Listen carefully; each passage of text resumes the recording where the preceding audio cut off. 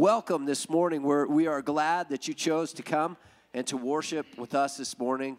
We're really excited to be together this morning. We are going to look into another of the aspect of the fruit of the Spirit, which is kindness today, which is something certainly our world is in deep and desperate need of. So we will get started here this morning as we continue on where we've been talking about the fruit of the Spirit, and we've been going through these different aspects, these different flavors, if you will, of the fruit of the Spirit, right? And today, this message is called Radical Kindness. We've looked and we've seen kind of how these fruits, the flavors of the fruit here kind of proceed from the previous in some degrees. That it all starts in love. Love is the first thing, right? And so we understand love because God first loved us. And when we look at the type of love that God has loved us with, we understand really what love truly is, that it's sacrificial, that it's something that is spent on the best interest of the one who is loved. And so because we've understood and known God's love, and we've understood the cross, then we can have the second flavor, which is joy. That idea of joy, that it can't be taken from us because we have a hope that's not set here, but a hope that transcends the temporal in this place, a hope that can never be robbed from us or taken from us, a one in which the promises are greater than any struggle that we could ever face on this earth. We can live in joy, right? Amen. So we've got love, joy, and then we've got peace. And the Bible talks about these things, and it talks about peace. Remember, when we talked about peace, we talked about that it's not a tranquil state, that the Bible relates peace to a river, that it is something that is flowing through life, and it's never static. It's always going, and life is always happening. And even when we face great tragedy and great struggles in our lives, we can experience a peace that the Bible says transcends all understanding. That by all outward appearances of our lives, by all of the struggles of our lives, it would seem that there would be no way that we could be living in peace, but yet we can have this peace. So we got love, joy, peace. We talked about patience last week, that we are going to need to be an enduring people, that we are going to need to press on, and we're going to need to be a people who wait for God until ... till God shows up. To continue to press in, to remember that God is calling us to persistently ask and pray and press in and believe on Him, and that's going to take a lot of patience. Now, it's pretty hard to be kind if you have no patience, right? So we need patience. We really do need patience. And like we talked last week, we tend to have patience be that thing where people say, don't pray for patience, don't do it, because God is just going to be like, I was just waiting for you to pray for patience. Now, take that and see what you do with that. No, we need patience, right? Patience is something that we need, and we need to be asking prayerfully for patience. And if we're going to be kind, like we're going to talk about today, honestly, we got to be patient. So kindness. What is kindness? It's kind of this idea that the word itself, kind, the noun, it's to be of a good or a benevolent nature kind of a thing. To just be a good-natured kind of a person, benevolent, caring about others and the well-being of others. The verb in that would mean acts of benevolence or kindness in that way. And there's really, there are a lot of questions about kindness. It's like, can you be competitive and be kind, right? Well, sometimes the world would say no, or many times the world, would put that on. But I would hold that it's not the truth by any means. You can be a fierce competitor and still be a kind person in the midst of that, right? And being kind doesn't mean that you would never compete. It means that your desire isn't to harm or to hurt somebody. I think of people like Tim Tebow, right? Tim Tebow is a fierce competitor, man. I mean, regardless of what anybody thinks about him as an NFL quarterback, the guy who won the Heisman Trophy as a college football player. He's a fierce competitor and probably one of the kindest guys that you could ever want to hope to meet, So can we compete and be kind? Sure we can. And can you be strong and kind? Because a lot of times when we start thinking about kindness, we start thinking about that it's something the world would tell us that this is some kind of a weakness, really, that really it's a dog-eat-dog world out there, right? And so to be kind is just to have milk-bone underwear on, and you're going to get what you get when you do that, right? And so no, this kindness, it's a strength, right? There's a real strength in kindness, and it's a strength that the world really needs to see God's people practicing. Kindness really requires a deep strength. Most of what we tend to call kindness or think about kindness in the world is a passive kindness, though. It's just passive. It doesn't really stand for much. It doesn't really have a strength to it. It tends to just tolerate everything, and it's just kind of kind. And so we say, well, that person, they're so kind. They're always kind. But I'm going to say that God's kindness is not a passive kindness. It is an active kindness, and kindness in itself can be kind of a relative kind of a thing, right? In other words, think about this. If a 3-year-old was running past me right now, and I got my hands in my pocket, and I just look up, and the 3-year-old runs past me, and so I kick them over, right, and knock them down and skin their knees up, okay? Is that kind? What if there was a truck coming right here that they never saw? Now is it kind? It would be kind at that point, right? It would be all I could do, and their parents would actually thank me for doing it, right? Now the 3-year-old would always have the same response to it, right? 3-year-old would be ticked that I had kicked him over, right? But you see, we're like 3-year-olds a lot of times when it comes to God's kindness and how we see that. We're a 3-year-old with our knees all skinned up. We're just mad because our knees are skinned up, but many times we have no clue what it was that we got saved from. We have no idea of the kindness of God that is interjected into our lives at different times. And maybe some of the results or what came our way weren't exactly what we were hoping for or what we would like to have had. But again, we've got to understand that God is kind. God isn't trying to be kind. He isn't like us we're trying to be kind. We're people, I'm trying to be nice here. God isn't like that. God just is kind. He just is kind. It's a part of his nature. It's a part of his character. It's not something that needs to be developed. It's not something that's changing. It's not like we are where we're trying to be kind in the middle of this world. God is kind. So we hold on to that and we understand that just like peace and just like patience and just like some of these things, this idea of kindness is something that is at work in the midst of a broken and a fallen world. And so therefore at times our perception of it or our ideas of it can kind of change a little bit. The word in the Greek is Christotes, and it means God's kind goodness. It means his heart and his action towards us. Hesed is the Hebrew word that is used, and it means broad or full. Now, I want you to notice again that in the Hebrew, it's almost this idea of completion or fullness, almost all of these things that we're talking about. When we talked about shalom, peace, it wasn't just the absence of conflict.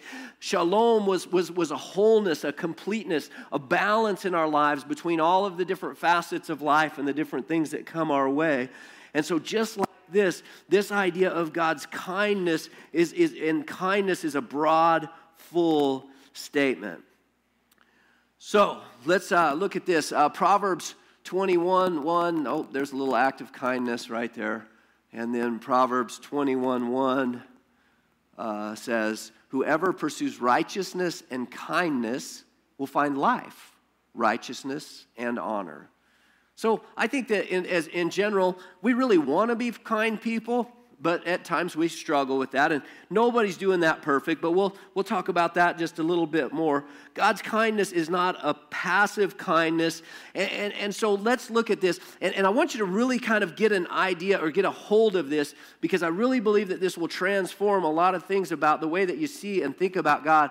I'm going to tell you this: God judges out of his kindness. The judgment of God comes out of his kindness. It comes out of his goodness. And I think a lot of times we can take and we can have just this connection between kindness and goodness. And you think, well, that doesn't seem very good. I don't know if I like that. Okay, I get that. but God is always good. Always. Therefore, when God brings judgment in a situation or a scenario, it's out of his goodness that he does it. In other words, it wouldn't be good for God to not judge some things that are bad. It wouldn't be good for God to allow the world to just continue to devolve into a more and more and more and more wicked and evil place. It wouldn't be good for him just to allow that to sit back and never intercede and never bring judgment or change into those scenarios. See, that's the reality of our lives. I don't know about your life, but what the thing about the Bible tells us is that God, he disciplines those that he loves. So if you're a parent here today and you understand the reality of that you have to discipline your children, when you see at times behavior in them that you know will not benefit them in their life, that is going to begin to cause problems and a struggle, then being a good parent looks like putting a stop to that. It looks like disciplining your child so that they don't go down that route. And again, the reality of being a parent is that if you think that it's just a straight shot, I'm going to tell you you're not a parent. Because no parent has ever, there's no straight shot in this thing. It's this. It's, now they're off over here, and back over here. And it's this idea of constantly bringing back into alignment. This is the reality of our lives and how God is with us. And there are times in our lives where God allows difficult things to come into our lives, not because he's mean, not because he just wants to grind your nose down in it because you did the wrong thing. He's bringing it in there because the reality of you and I is that we're that hard-headed at times. It's that difficult for us to turn around and to look up and to want to trust and to look at God. And so God is good enough to bring hard things into our lives sometimes. He's good enough not just to allow us to just be a pleasure-seeking world that just continues to consume to the nth degree, that never thinks about others, that just is all about us, and it's all about our next vacation, it's all about our next thing, it's all about our next consumption of whatever. He's good enough at times to bring hard things into our society and into our world, or allow them, let me say that, let's say allow them into our world, because for us just to live selfishly the whole of our days wouldn't be good. It's not a good way so it's just like anything else. As we start to look at this idea of kindness, we have to understand how God operates within the realm of kindness and start to adjust our thinking and our own actions in kindness. Because let me just say, it's not always kind to just do what people want to do, right? It's not good. We face this all the time as a church. We're faced sometimes with difficult decisions when it comes to benevolence and helping people. But I can tell you this, our rule is this: we want to help. But it's not always helpful to help. It's not always helpful to help. It's not always good or kind to get in the way of what God might be doing in somebody's life. It's not always good to just relieve them of the burden or the struggle that they might be in on that certain day. It's not always a good thing. It doesn't produce good things. Wisdom is vindicated what? By her children, Jesus said. By the results, by what comes down the pike eventually. And so sometimes it's good to allow some hard things. Sometimes it's actually kind to do that. His kindness disciplines those whom he loves. It was his kindness that expelled us from the garden. It was God's kindness that said, no, you can't live in that sinful state forever and ever and ever and ever. And he put a guard up against that so that we could not eat of the tree of life. But then a good God went and made a provision and a way back. He made a way in which we could have that relationship with him, how we could experience eternal life. But he was too kind to say, I'm going to let you keep living forever in a sinful and wicked state. God's kindness is about that. And you see, God is wooing us into his kindness. Romans chapter 2, verses 1 through 4. Therefore, you have no excuse, O man, every one of you who judges. For in passing judgment on another, you condemn yourself. Because you, the judge, practice the very same things. We know that the judgment of God rightly falls on those who practice such things. Do you suppose, O man, you who judge, those who practice such things and yet do them yourselves, that you will escape the judgment of God? Or do you presume on the richness of his kindness and forbearance and patience, not knowing that God's kindness is meant to lead you to repentance? It's an interesting verse in there. It's telling us that there is a function to God's kindness. We say this verse a lot. We say, well, it's God's kindness that leads to repentance, and that's the truth. But this whole thing is a contrast showing us, look, don't think that you can just sit back and judge the world when the reality of your life is that you're falling short too. What that should do, though, is when we understand how good God has been to us, right? That this is a God who, while we were yet still sinners, Christ died for us. He didn't wait for us to get good. He didn't wait till you got into church and started reading your Bible to reach out, to come to us. He came seeking us while we were still lost. We love because he first loved us. We can experience these things because of the goodness and the kindness of God, not because of our kindness and goodness. Not because we're good, because he's good. See, and it all points right back to God. See, his kindness is meant to change us. When we recognize the goodness and the kindness of God and we have a relationship to God, you see, that should be something that we say, wow, man, God's kindness is meant to lead us to repentance. It should make me want to change who I am.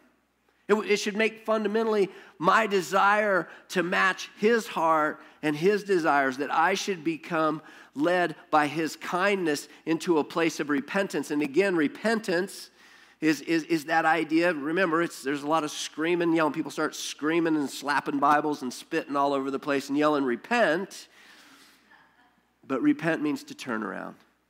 It means to switch directions. It means we were going this way, and it literally means your right hand becomes your left hand becomes your right hand, and you are now going in a new direction. It means that we started out going away from God, but because we now understand his benevolence, his goodness, his kindness, we are led to change who we are and begin to follow him in this goodness and kindness.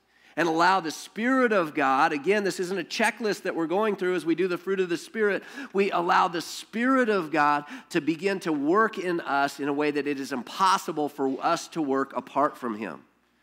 I'm going to say you can't be God's kind of kindness apart from him. You might be the world's kind of kindness. You might be a kind person, or everybody might look at you and say, oh, they're so kind, but you won't be God's kind of kindness.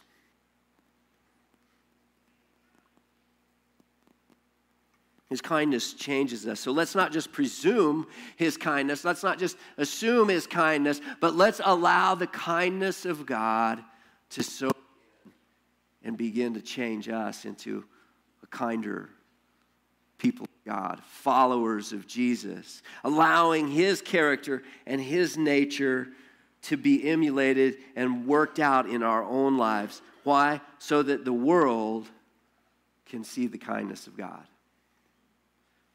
See, God is calling his people to a radical, powerful kindness. And kindness is powerful. Amen? When we see kindness, we recognize kindness, it does something in us. And Christians have got to start learning how to get kind.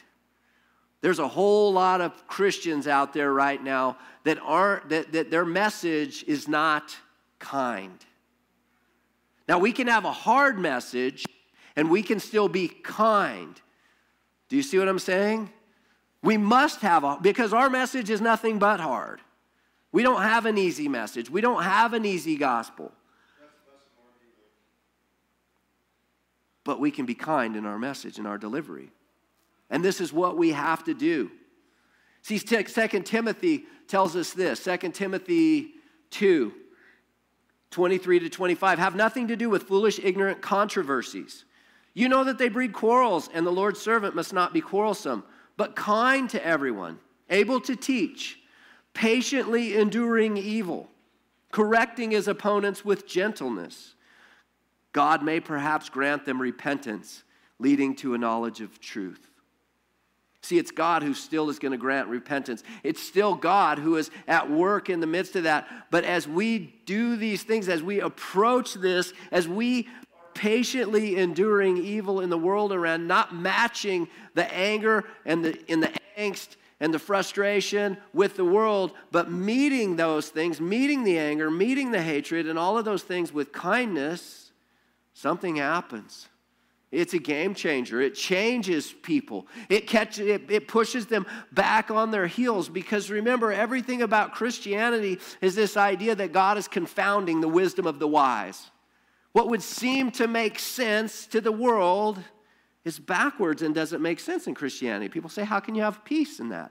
How can you have joy in the midst of this? How can you be kind when people are hating on you?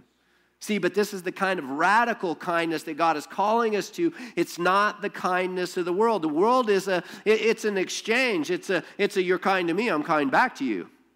You're not kind to me, now you're going to get to punch me in the nose, I'm punching you back in the nose. Right? That's the deal. And so the world has this different thing. It's God who says here, and it says that our kindness is so important that when we're practicing that there's some way that it causes someone back on their heels, and God might just grant them repentance leading to the knowledge of the truth, it says. 2 Corinthians 6. Well, wait a minute. This is a turn your cheek, be conscripted by a soldier and carry all his gear for 2 miles instead of 1. This is a pray for your enemy. Answer turns away wrath. You see, this is the behavior of God's people. This is the things. Those things are an affront to someone. When someone comes up, and don't get me wrong, this isn't about self-defense. Self-defense is a whole nother thing. But what this is about, the slap on the cheek was an insult. And when it says when people insult you, don't insult them. Don't repay evil for evil, but repay evil with good. It sets people back on their heels. They don't know what to do with that. We want to emulate Jesus, who in the midst of being subjected to his creation, beaten, a crown of thorns put on his head, nailed to a cross, said, "Forgive them, for they know not what they do."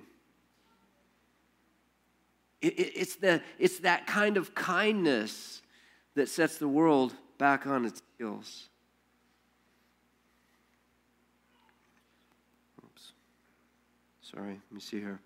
But as servants of God, we commend ourselves in every way by great endurance. How? In afflictions, hardships, calamities, beatings, imprisonments, riots, labors, sleepless nights, hunger. Aren't you glad you're a Christian? Aren't you glad you came today? Right? How?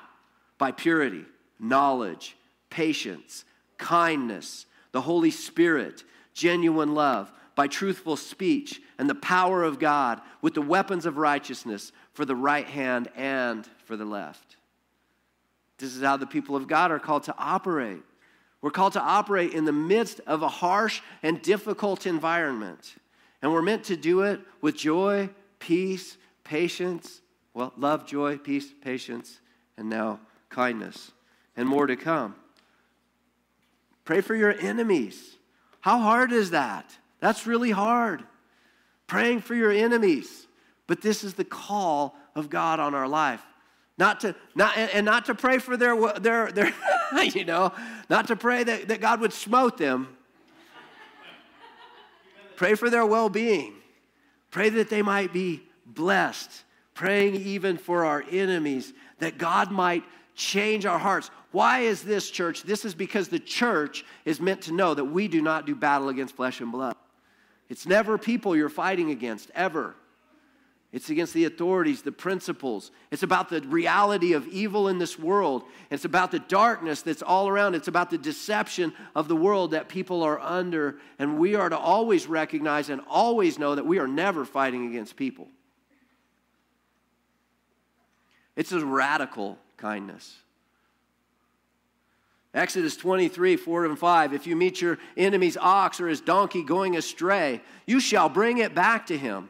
If you see the donkey of one who hates you lying down under its burden, you shall refrain from leaving him with it. You shall rescue it with him.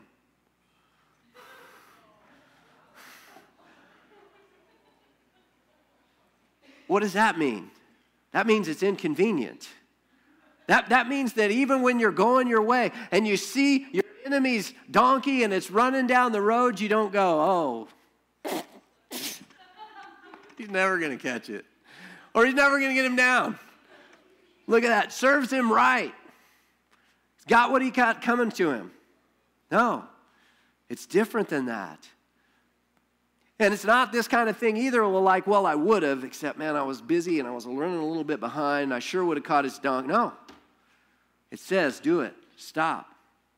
Do something that is so radically different from what the world would do. Stop what you're doing. Allow yourself to be inconvenienced. Serve God. Serve your enemy with kindness. Don't just let it go down. Don't just smirk off. And I mean, deep down inside, a lot of times we're like, yes.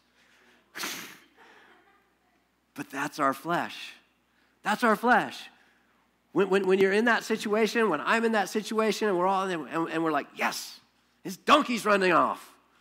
Yes, that's your flesh. That is not the Spirit of God at work in us. The Spirit of God would cause us to stop, be inconvenienced, and help out.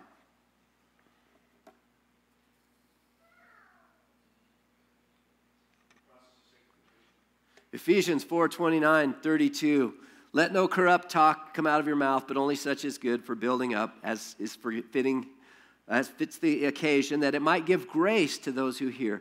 And do not grieve the Holy Spirit of God, by whom you were sealed for the day of redemption. Let all bitterness and wrath and anger and clamor and slander be put away from you, along with all malice.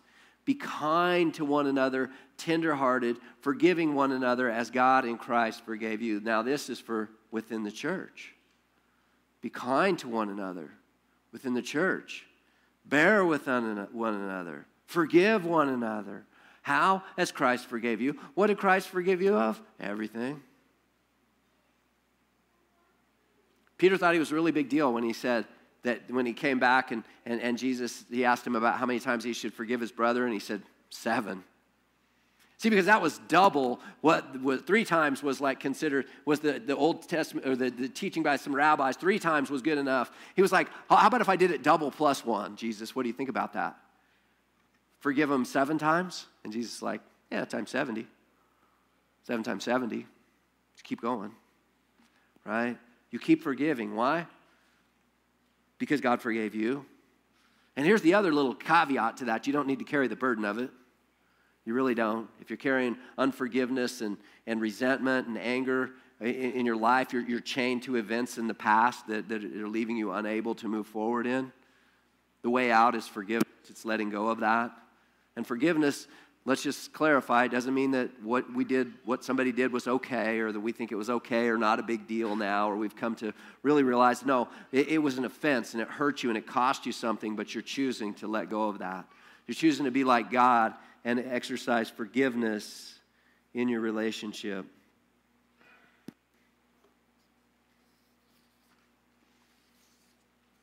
So within the church, sometimes the saints are pretty hard on each other. Much harder than we are on the world a lot of times, actually. And don't get me wrong, this is a place where accountability is a reality, but how we do that is meant to be in kindness. Do you have margins for kindness in your life? You know, when a landowner went to cut their fields, they weren't to go into the corners. And if they, for whatever reason, missed something, they were supposed to leave it. And that allowed an opportunity for others to come in. It was God's welfare system. And those who were in need would come in and they would work and they would earn and they would glean. They would go and they would clear out the corners. because there's a dignity in working and earning, and God knows that. And so this was God's system. But you see, the landowner, if he wasn't supposed to cut up into every corner, he wasn't supposed to just go up, he was supposed to leave margin for somebody else. Now, in your schedule, is there margins in your schedule for you to be kind to other people? See, because if you're racing from thing to thing to thing to thing, you're probably not going to stop and help your neighbor's donkey. You're probably not even going to be patient or kind with other people. We need to be leaving some margins in our day and in our schedule for the Holy Spirit to work and to bring into whatever He's got into our lives. We really need to leave margins in our life and in our schedule for kindness. We need to be kind in our relationships.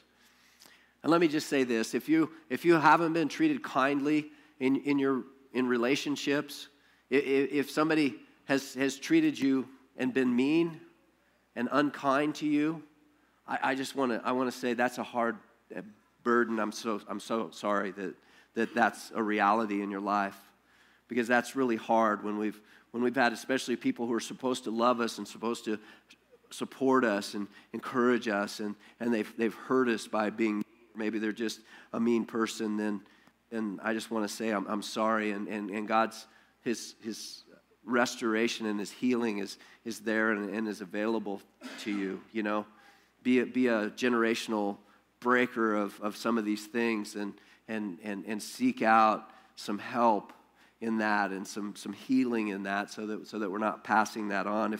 If that's you, I can tell you that part of my testimony was when God revealed to me the reality of how hard-hearted I was getting, how mean I actually was. What a lack of kindness that there was in my life, that God showed me. He literally showed me how I had went from being a young boy who was very soft and tender-hearted and kind into a man who was hard-hearted and mean on a lot of levels. And God can change you. And if that's you here today, if you're just not a kind person, or if you're treating someone in your family, you're not treating your family kindly or in a good way, I want to tell you that Jesus, the gospel is the answer. It's to come into relationship to Him, because His word says that He will take that stony heart that we have, and He'll take it out and He'll replace it with a heart of flesh. And the word there is bara. It means out of nothing. That He will give us a new heart completely out of nothing that we've done or who we are, but He will give us a brand new heart, be a new creation, a new beginning, a new start. The Holy Spirit begin to live inside of you. And so if you've never done that, then that's your first step into kindness, is to be in relationship to Jesus. To be in relationship and to hear the Holy Spirit, and to allow Him to actively be working in your life and changing us. The gospel is the answer, and you can turn to Jesus at any time and just admit your sin, ask for His forgiveness, and commit to follow Him as a follower of Jesus. And He'll do the rest. He'll change your life. And none of us are doing this kindness thing just right. None of us are doing it perfect. None of us are always kind all of the time. But hopefully we're allowing the Holy Spirit to work these things. If you're not really kind and you're struggling, I want to give you 3 things to think about and to maybe practice. And I promise you, if you really practice them, they'll make you a kinder person. The first one is just don't be negative. Refuse to be negative. Refuse to just look at all of the wrong around you. Refuse to, and start to take note. And you might be surprised at how often we're negative about the things that are going on around us. And we just make a pact to say, I'm just not going to be negative. You know, if you got nothing nice to say, then do like Mom said. Don't say anything. Just don't be negative. Don't tear things down around you. And when you are negative and you catch yourself being negative, ask the Holy Spirit to change you. Ask the Holy Spirit to give you things to meditate on and to think about that are good and beautiful, and all of the things that we really are told to look at. There's a whole list of them, and to begin to practice that, but to begin to refuse to just be negative. Find things to praise. Praise the people around you and the situations. Don't withhold that. Tell people you're proud of them. Tell people you're thankful for them. Tell people that you think they're awesome at something or that they do something really well. Find things to praise about the world around you. Look at your situation and be grateful for the things that are around. Be grateful for the hard things. Be grateful for the difficult things, knowing that God is at work. He's changing us and He's creating something new in us, that He's conforming us to the image of Christ. And do acts of generosity. Do love. Do kindness. Practice it. Even if you don't feel like it, do it anyway. And the feelings, because let me tell you, if you're struggling already and you're waiting for the feelings before you're going to be kind, you're just not going to be kind. Do kindness, and the feelings of love and kindness will begin to catch up with that. They'll begin to show up. They really will. Don't be negative. Find things to praise. Do acts of generosity. Practice those things, and I promise we will become a kinder people. You see, the kindness of God through the church can change the world. When the world is meeting us with anger and resentment and angst, if we just begin to talk and have dialogue. One thing this world needs again is to begin to have civil dialogue. We've lost our ability to have civil dialogue. On our end, Christians, as much as it depends on you, be at peace with all people. You can have the conversation, and we need to have the conversations. The conversations need to happen, but how they happen is everything. They need to happen in love and kindness, the truth, tempered with love. The truth apart from love is cruel at times. But love apart from truth, it's no good. It's no good. The kindness of the church can begin to change the world. It's that kindness that sets us apart. It's that kindness that sets the world back on its heels. It's that kind of kindness that the world isn't expecting for us to meet them with. So let's just be kind. Let's allow the Spirit of God to work out the fruit of the Spirit in our lives. Let's grow in this area of kindness. Let's allow God to do in us and through us what the kindness of God can do, which leads to repentance. It leads to change, right? God hasn't said go out there and punch him in the nose and make him change. He said, go out there and kill him with kindness, right? All right, Lord, thank you. Thank you for your kindness, the kindness that gave us the opportunity to be here, to be in relationship to you, that despite who we are, despite how far we've fallen, despite how bad we've been and the things that we've done in our past that have been an offense to you, that you didn't let that get in the way. You didn't let that stop you, that your goodness and your kindness made a way for us. Your kindness led to judgment, and ultimately it led to the cross, where you took the judgment that we deserve, and that you then gave us the righteousness through grace that we did not deserve. So, Lord, we are grateful this day, and we just confess before you, Lord, that we're not always kind, and that we don't certainly feel kind. And when we're being attacked by the world around us, and we're being attacked for belief and for faith and for good things, and we are living and existing in a world that's calling what's evil good and what is good evil, Lord, may our conversations be just seasoned with your kindness. May we recognize and remember that we aren't fighting against flesh and blood, and that we are fighting against the darkness of this present age, against the deception. But you've called us to be light in the midst of this. You've called us to speak the truth in love. And Lord, you've called us to do it in kindness. So Lord, may we be so kind that the world just doesn't know what to do with us. It can't understand why we would be like that. It can't understand why we would be kind in the midst of the struggle and in the midst of the things. But Lord, you have called us to be a people who operate in a difficult environment.